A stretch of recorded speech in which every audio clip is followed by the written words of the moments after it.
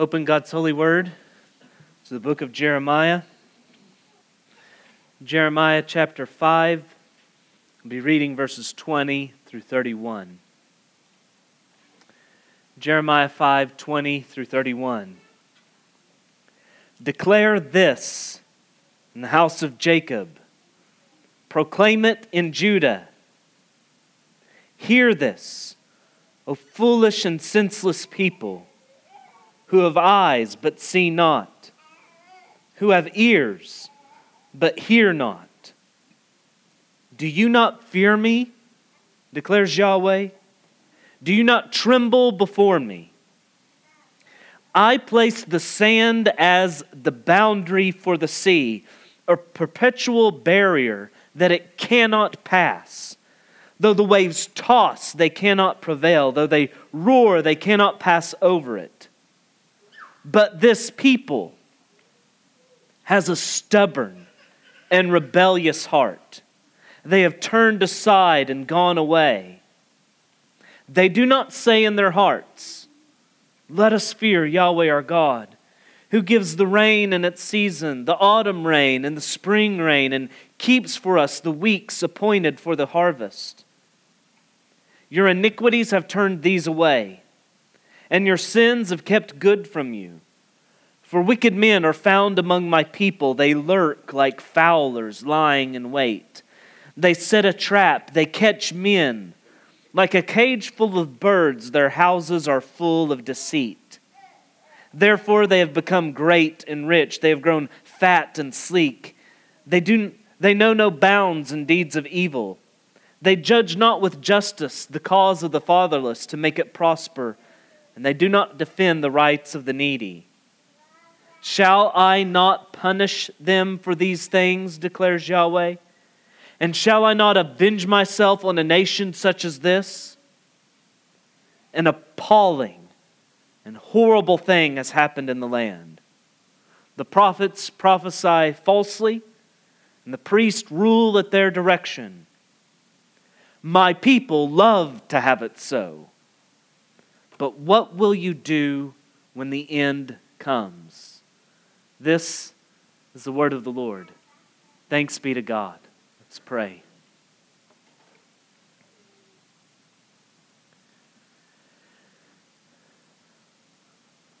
Father, you are holy, you are transcendent, you are righteous, you are just, without any defect, imperfection, lack, inconsistency, and we are sinners. You are God Almighty, omnipotent, sovereign. And so, Father, teach us now to fear you, to tremble, to show you the reverence you are due. Forgive us when we treat you casually, when we regard our sin lightly, when we play with holy things, when we seemingly saunter into your presence in prayer without any regard for who you are and who we are. May we cherish and cling to Christ with more zeal and earnestness because of all this now. Bless the preaching of your word, Father. In Jesus' name we ask this. Amen. Psalm 111:10 tells us that the fear of Yahweh is the beginning of wisdom. If the fear of the Lord is the starting line, I'm afraid that the American church has a handicap that goes as far back as the race goes forward. We're as deep in the pit of folly as the mountain of wisdom is tall that we pretend that we're climbing. We laugh at the ridiculous studies funded by government elites. We mock some of the courses offered by institutions of higher learning. But have we considered that this is somewhat like the court jester laughing at the clown on the streets? proximity to the truth is no guarantee of intelligence. Being part of the court doesn't mean that you're not necessarily a fool. Having a Bible in the hand is not the same thing as having it in your head or your heart. Once, ministers of the gospel were regarded as the most learned among society. Though we're laughed at now and shouldn't expect anything otherwise, have we ever considered that perhaps we are a joke? Folly abounds both inside and outside the church, but unfortunately, we only want to hear the joke that's about the other guy, unwilling to recognize our own folly. Well, here, God exposes the folly of His people, but He's not laughing, because it's no laughing matter. Once again, He calls on His people to be prophets to themselves. The verbs in verses 20 are plural. Declare, proclaim. Y'all declare, y'all proclaim. Just as we had these plural verbs in the commands given in chapter 5 and verse 1 and chapter 4 and verse 5. You remember in chapter 4 and verse 5, God called on Judah to make a declaration to herself. And then in 5:1, He called on them to make an examination of themselves. And just in case they failed to take the examination, God here tells them to proclaim what the results would be, what the results are of that examination. The declaration that they are to make is a summons to hear, verse 21. God commands Judah to tell herself to hear, and what she is to hear is that she cannot hear. Hear this, you who have ears, but hear not.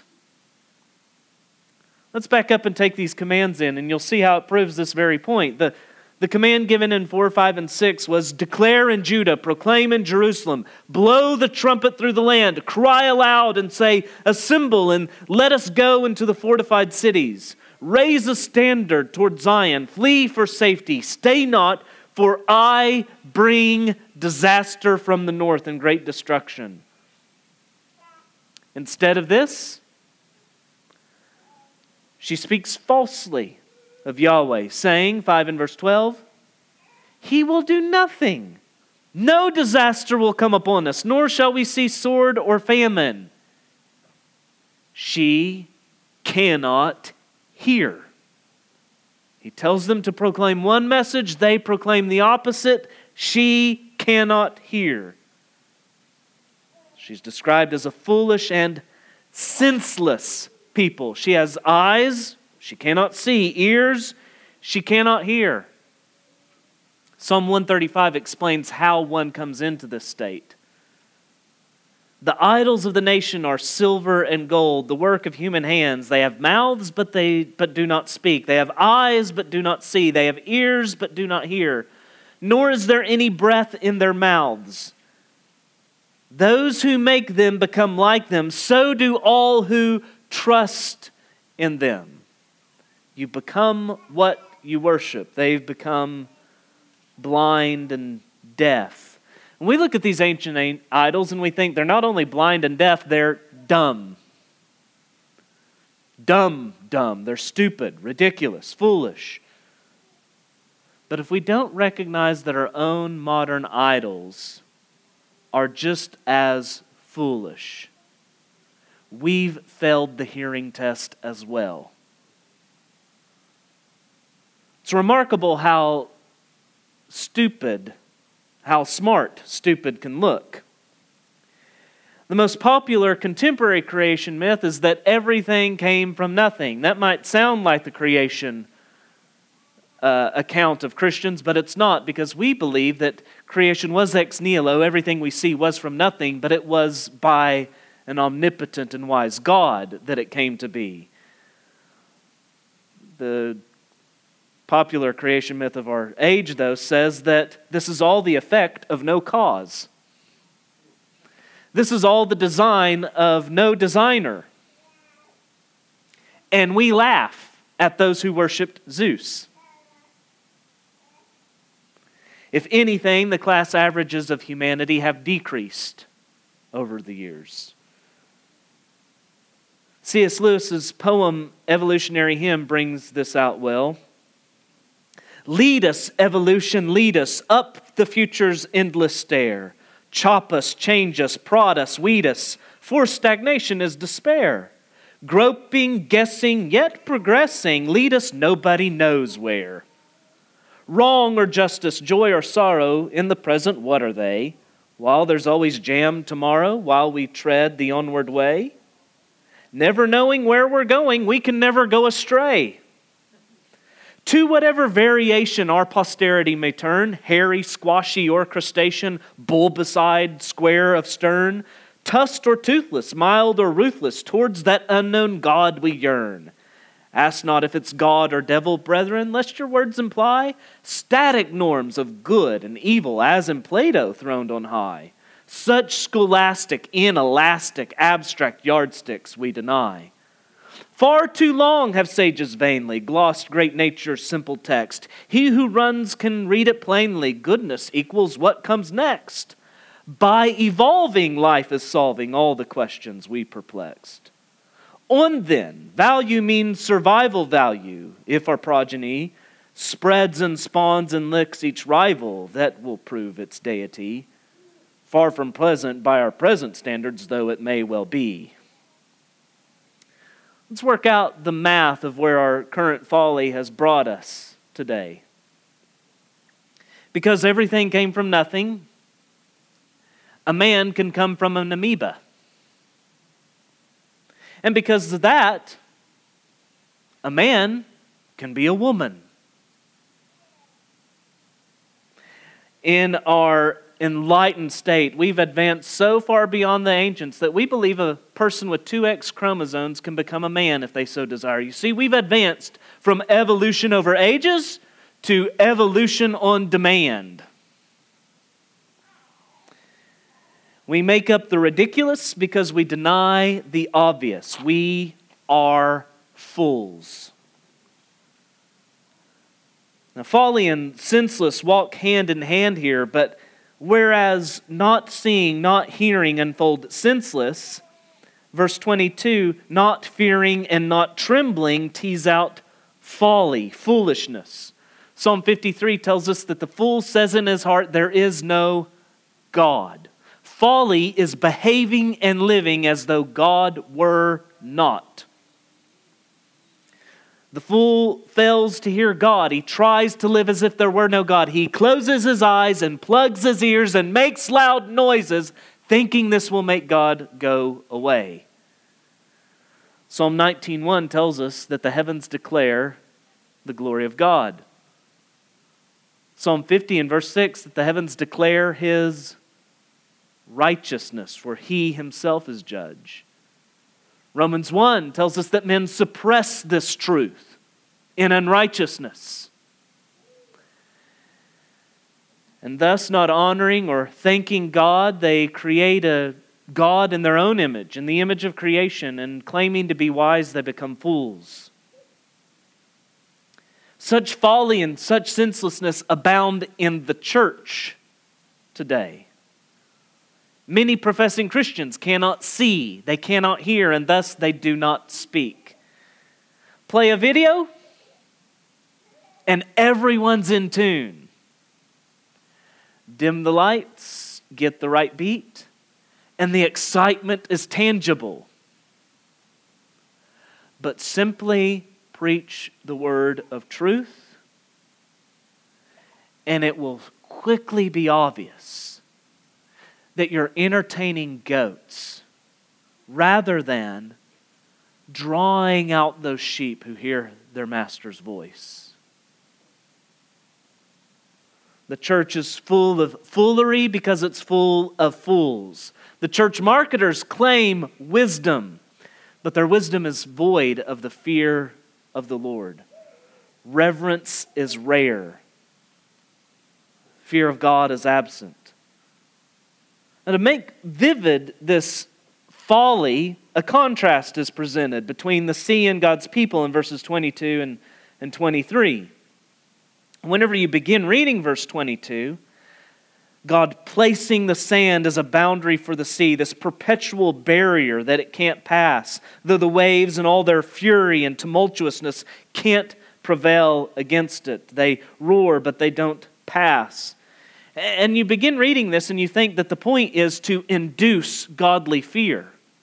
These verses remind you of Job chapter 38. God questions Job asking, where were you when I laid the foundation of the earth? Tell me, if you have understanding, who determined its measurements? Surely you know. Or who stretched the line upon it? On what were its bases sunk? Or who laid its cornerstone when the morning stars sang together and the sons of God shouted for joy? Or who shut in the sea with doors when it burst out of the womb? When I made the clouds its garment and thick darkness its swaddling band, and prescribed limits for it and set bars and doors and said, thus far shall you come and no further, and here shall your proud waves be stayed. Well, indeed, these verses, as that passage in Job, are reverence-inducing indeed.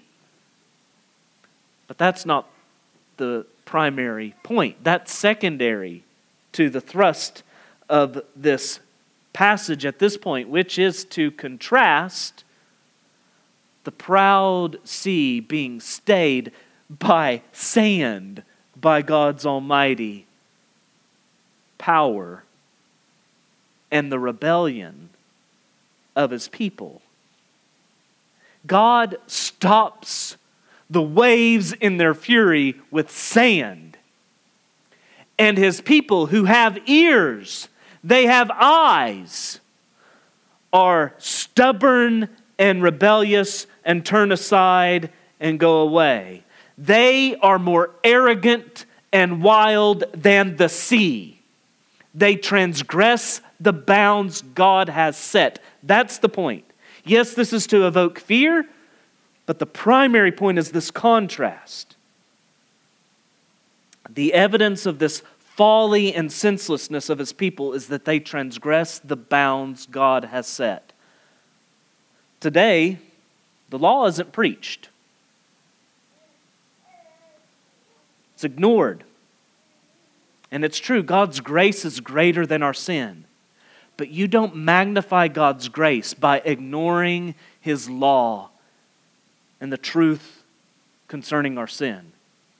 You magnify God's grace by letting the law thunder in all of its glory, so that man might behold his sin, and then you speak of God's grace and show just how astounding it is. Think of the sins that are treated lightly, glossed over, ignored. Just think in particular about how divorce, fornication, adultery are hushed, not mentioned. They might offend someone. Stupidity is always inching forward. This kind of lax attitude toward sexual immorality is now demonstrated in areas such as homosexuality. We don't take the law seriously because we don't take God seriously.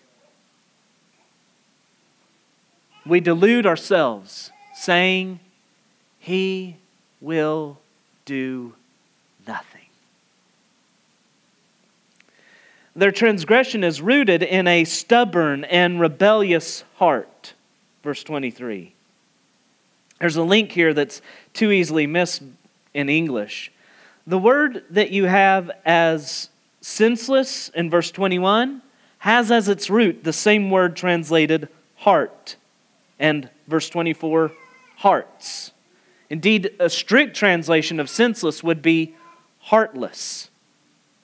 So this heartless people is a people with a rebellious heart, a people that don't say in their hearts, let us fear. That's a heart that isn't functioning properly. And whenever we think of the heart, we often think of emotions. But notice what the heart is doing in this passage.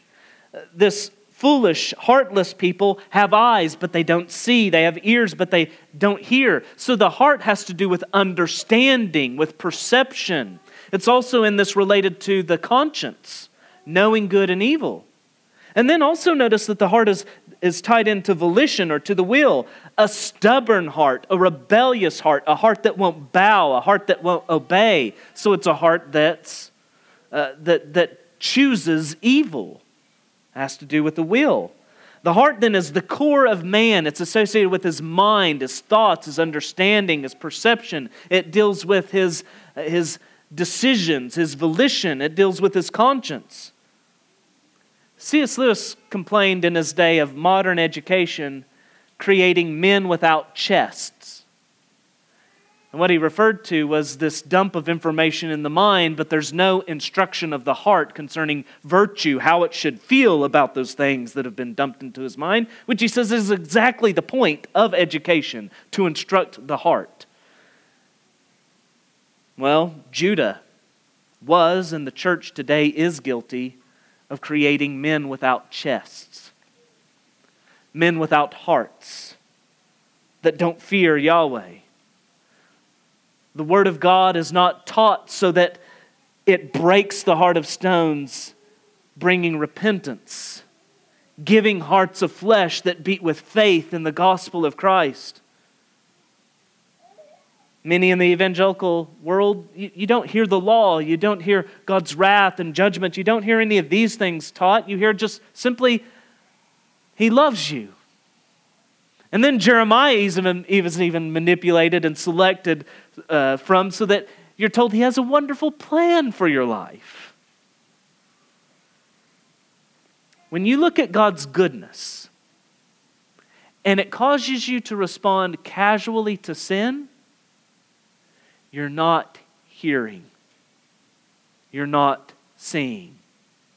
You say grace, but you don't know anything of how it operates and works. Notice how this lack of fear is particularly brought out in verse 24. It isn't tied back to God's omnipotent power as displayed in verses 22 and, in verse 22 concerning the sea.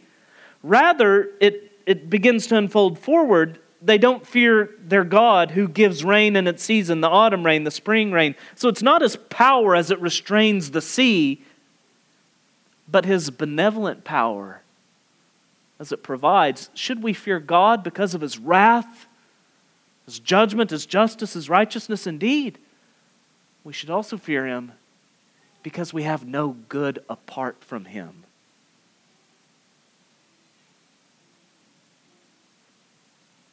Ingratitude is a vile form of irreverence, a lack of fear. These things, rain and harvest, would be things they're now attributing to Baal. They're receiving God's good gifts, the good gifts of their husband, and attributing them to her adulterous lover. Ingratitude is fertile soil for idolatry. And idolatry is just a perverse and ugly form of ingratitude. These harvests, the harvest mentioned here, appointed for the weeks appointed for the harvest, these refer to the feast. And often we think of all those Jewish festivals as we miss the point if we think of them as some kind of burden that they had to do. They were festivals. Think of the routine, hard agrarian life that they knew. And these festivals were times appointed by God where He said, you shall celebrate, you shall rejoice, you shall feast and enjoy. He's commanded, he's given this rain, and then He's commanded them to rejoice in His provision, and their arrogance, their rebellion, their stubbornness, their folly, their lack of fear is such that they refuse to say, thank you. They refuse to rejoice in them, as God has told them. Their lack of fear is evident in this: they bite the hand that feeds them. And this lack of fear is demonstrated in their iniquities, their sins, verse 25. And their iniquities have turned these away from them, the rain and the harvest. They've turned these things away. Their sins have kept these good things from them. The terms of the covenant were, if you obey, He's going to bless the land in fruitfulness and abundance. And if they disobey, these things would be taken from them. Just as Adam, when he sinned, was cursed and driven from the garden, the ground was cursed as he was driven from the garden. So He's telling them, your sins will cause a curse to come upon the ground, and I will drive you out from this land. Deuteronomy 28, He tells them, the heavens over your head shall be bronze, the earth under you shall be iron. Yahweh will make the rain of your land powder. So Judah turns away from God, knowing that God has said, if you turn away from me, if you turn away from my ways, my law, my truth, if you turn away from them, these good things will turn away from you. And this is their lack of fear. That they turn. They show no reverence, no gratitude. They turn, saying with their action, He will do nothing. What kind of sins, what kind of iniquities do you think then would be expounded upon at this point? By the flow of Jeremiah up to this point, you'd think he might elaborate on idolatry and the sexual immorality that was bound up with that idolatry. But instead, we see greed and injustice. Instead of gratitude, greed. Greed, I think, which fuels this injustice. These wicked men act like fowlers, deceptively trapping men. And just as if you went to a fowler's house and you saw it full of all these birds, it would say he's good at trapping, he's good at deceiving. And so whenever you walked into these wicked men's homes and you saw that they were rich and sleek, fat, when you saw their abundance, it spoke to the deceptiveness by which they trapped and caught men for gain. They don't care for the fatherless. They don't care for the needy. They exploit this. These are men who are in positions of power, executing judgment for personal gain. In 5:1, you remember God called for them to conduct a search to see if there was one, find one who does justice and seeks truth. Chapter 5 and verse 5, we see that the great don't know the way of Yahweh, the justice of their God. They should, but they do not. Instead, they know no bounds in evil. They're more arrogant and reckless than the sea. God instructed His people, saying, "You shall not wrong a sojourner or oppress him, for you were sojourners in the land of Egypt. You shall not mistreat any widow or fatherless child. If you mistreat them and they cry out to me, I will surely hear their cry, and my wrath will burn, and I will kill you with the sword. And your wives shall become widows, and your children fatherless." Exodus 22. Injustice is often associated with power. But rest in this. It never goes all the way to the top. Because the God of absolute power is a God of absolute justice. So much so that though He is a God of grace, He never extends grace in such a way that compromises His righteousness or justice. If He forgives sinners, it will be by upholding righteousness and justice in punishing the Christ in their place. The injustice condemned here was, verse 26, found among my people. It continues to be so to this day. The most obvious example, I think, is the proponents of the prosperity gospel, the preachers of the prosperity gospel, who are the only ones prospering by that gospel. Recently, a report out of Texas sickeningly revealed numbers of sexual abuse, misconduct in the Southern Baptist Convention. What's most disturbing is the number of instances that it seemed that leadership glossed over, tried to hide, hush the victims whenever this occurred in their fellowships. Why such injustice? I think one word, there could be other angles at which we look at it, but one word which could capture the reason is greed. How will we keep the machine running? How will it look so good? How can all this stay intact? Remember, Peter encouraged his fellow elders to shepherd the flock of God, not under compulsion, but willingly, as God would have you, not for shameful gain, but eagerly, not domineering over those in your charge, but being examples to the flock. Where there's shameful gain being sought, domineering walks hand in hand with it. In Titus, we're told that an overseer must not be arrogant or quick-tempered or a drunkard or violent or greedy for gain, but hospitable, a lover of good, self-controlled, upright, holy, and disciplined. Sin always travels in herds. And you remember that Paul tells us that the love of money is a root of all kinds of evil? Where you find greed, if you lift up that rock, I'm sure the multitude of other ickiness that is unfolded in that list will be right there with it. Where gain is sought, injustice is found. Remember, Jesus looked out at the crowds. He had compassion on them because they were harassed and helpless like sheep without a shepherd, Matthew 9. Likewise, in the church today, there are many wolves. The chief shepherd bled for the flock. Today we see an abundance of wolves who are bleeding the flock.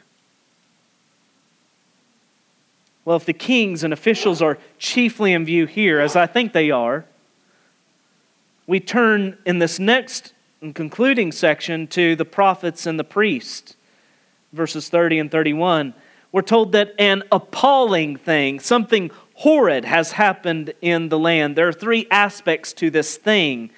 First is that the prophets prophesy falsely. We've already dealt with some of that in the text.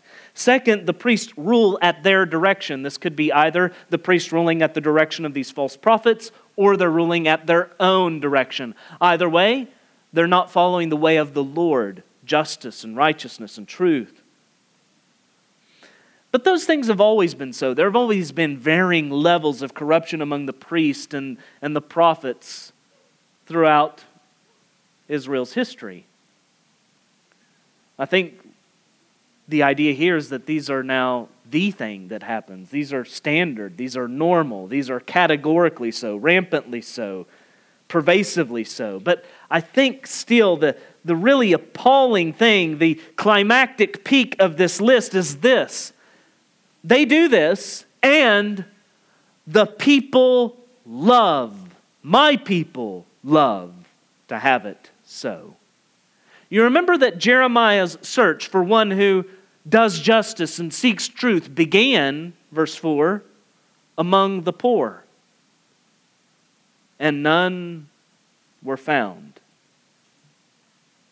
The prophets, the priests, the kings are all catering to the appetite of the people. Isaiah 30 explains, they are a rebellious people, lying children, children unwilling to hear the instruction of Yahweh, who say to the seers, do not see. They're unwilling to hear, and they say to the seers, do not see. And to the prophets, do not prophesy to us what is right. Speak to us smooth things. Prophesy illusions. Leave the way. Turn aside from the path. Let us hear no more about the Holy One of Israel. Likewise, Paul instructed Timothy. The time is coming when people will not endure sound teaching, but having itching ears, they will accumulate for themselves teachers to suit their own passions, and will turn away from listening to the truth and wander off into myths. Jesus explained what is behind all this when he said, everyone who does wicked things hates the light, does not come to the light, lest his work should be exposed. When the lights are dimmed and lies are espoused from the pulpit, it's not simply because there are wolves in the church, but goats who love to have it so. What the church loves then, what she loves, is appalling. And it's horrid. And thus they're unprepared for the end. Verse 31. They are senseless and foolish. They don't fear whenever they should. A lot of the same imagery that is in this passage is found in what we call the Song of Moses, Deuteronomy 32, where we see Israel's apostasy predicted. And early on the song, we read, "The rock, his work is perfect, for all his ways are justice. A God of faithfulness and without iniquity, just and upright is he. They have dealt corruptly with him. They are no longer his children because they are blemished. They are crooked and twisted generation. Do you thus repay Yahweh, you foolish and senseless people? Is he not your father who created you, who made you and established you?" And then after going on to unfold the judgment that's going to come upon them for their folly and senselessness, he goes on to say, "They're a nation void of counsel. There's no understanding in them. If they were wise, they would understand this. They would discern their latter end." Their folly is not only involved in ignorance of the magnitude of their sin, but in the judgment that's now coming upon them. Their folly is blind and oblivious to their sin and to the judgment to come. Sin is a drug that addictively numbs you to the kind of numbness it's causing. Jesus warned, just as it was in the days of Noah, so will it be in the days of the Son of Man. They were eating and drinking and marrying and being given in marriage until the day when Noah entered the ark. And the flood came and destroyed them all. Likewise, just as it was in the days of Lot, they were eating and drinking, buying and selling, planting and building. But on the day when Lot went out from Sodom, fire and sulfur rained from heaven and destroyed them all. So it will be on the day when the Son of Man is revealed. Judgment always falls unexpected on the wicked. They are unaware that they have no grace. They are unaware that they will have wrath. What will they do? There's nothing they can do. Isaiah answers the question. Woe to those who decree iniquitous decrees, and the writers who keep writing oppression, to turn aside the needy from justice, and to rob the poor of my people of their right, that widows may be their spoil, and that they may make the fatherless their prey. What will you do on the day of punishment, in the ruin that will come from afar? To whom will you flee for help, and where will you leave your wealth? Nothing remains but to crouch among the prisoners or fall among the slain. For all this, his anger has not turned away, and his hand is stretched out still. What is there for them to do? Play dead or be dead. Chapter 5 opened, commanding a survey to take place, finding one who does justice and seeks truth. What are the results of this survey? Nothing is found but a foolish and senseless people. Survey the evangelical church at large today, and you will find it full of foolery and fools. It's stunning, though, how wise they can make folly look. The evangelical church looks so successful, but she's senseless. She puts great effort in being attractional to unbelievers, unaware of how unattractive that makes her. She's fat and slick, but there's a famine of the word. Her health is disease, and her numbers do not testify for her, but against her, as they're nothing but birds caught and baited and trapped for gain. The preachers speak falsely, the pastors rule at their own direction, and the people love to have it so. The church is full of men without chest. She's heartless. There's no fear of Yahweh. David Wells soberingly captures the climate of the American church. The fundamental problem in the evangelical world today is not inadequate technique, insufficient organization, or antiquated music. And those who want to squander the church's resources, bandaging these scratches, will do nothing to staunch the flow of blood that is spilling from its wounds. The fundamental problem in the evangelical world today is that God rests too inconsequentially upon the church. His truth is too distant, His grace is too ordinary, His judgment too benign, His gospel too easy, and His Christ is too common. But know this, in all of this, we're speaking of the visible church. We're speaking of the evangelical church at large. We're speaking of the apostate church, false churches. Do not doubt this. Jesus' bride, His people, He is making holy, washing them with the water of the Word, conforming them to His image, to radiate His beauty and glory. This is the pledge of Jesus to His bride in Jeremiah 32. Now therefore, thus says Yahweh, the God of Israel, concerning this city of which you say, it is given into the hand of the king of Babylon by sword, by famine, and by pestilence. Behold, I will gather them from all the countries which I drove them in my anger and my wrath and in great indignation. I will bring them back to this place, and I will make them dwell in safety, and they shall be my people, and I will be their God. I will give them one heart.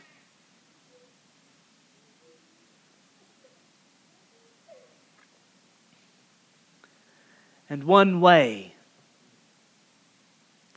that they may fear me forever.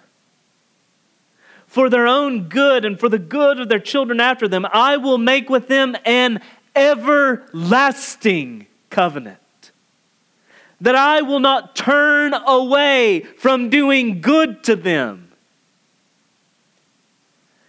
And I will put the fear of me in their hearts, that they may not turn away from me.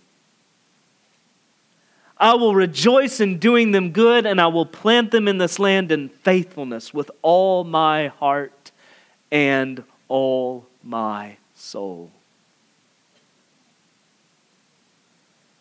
And so to those who do genuinely fear Yahweh, but are among fools, let us plead with their souls. Come out from among them and fear and tremble before the true and living God, and seek a fellowship where the word of truth is taught and submitted to. The saints, I charge you, do not be desensitized by this senselessness. Don't be fooled by this foolery. Don't consider this smartness to be smart. See it for the stupidity that it is. It's not success. Fear Yahweh and tremble before Him. And finally, to those among us who you do not see this fear in your own hearts, I pray that the Word of God will come with such power and weight upon you now, asking you, will you not fear Him?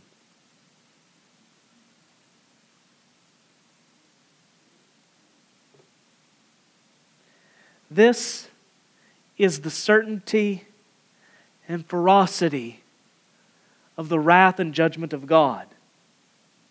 That if He is to show any grace to sinners, it will only be because the crucified Christ has borne judgment in their place.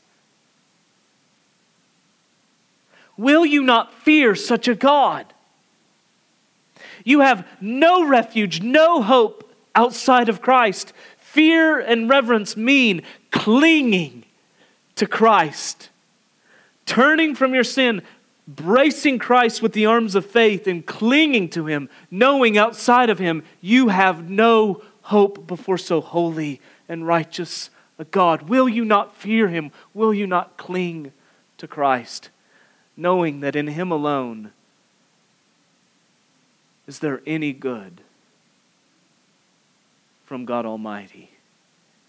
And if you turn from Christ, you have nowhere else to turn. Let's pray.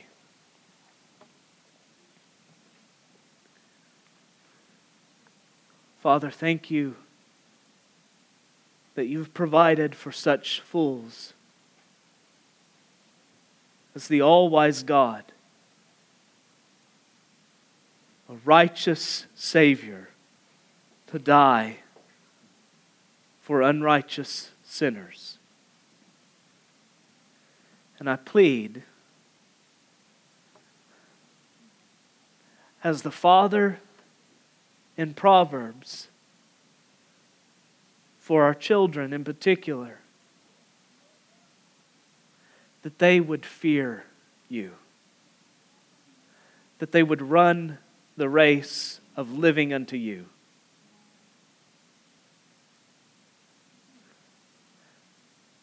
May we see your salvation in our friends and our neighbors, our co-workers, but may we also see it in our children, Father. And now may we rejoice in your good grace, celebrating your lavish gifts on us in Christ. In His name, amen.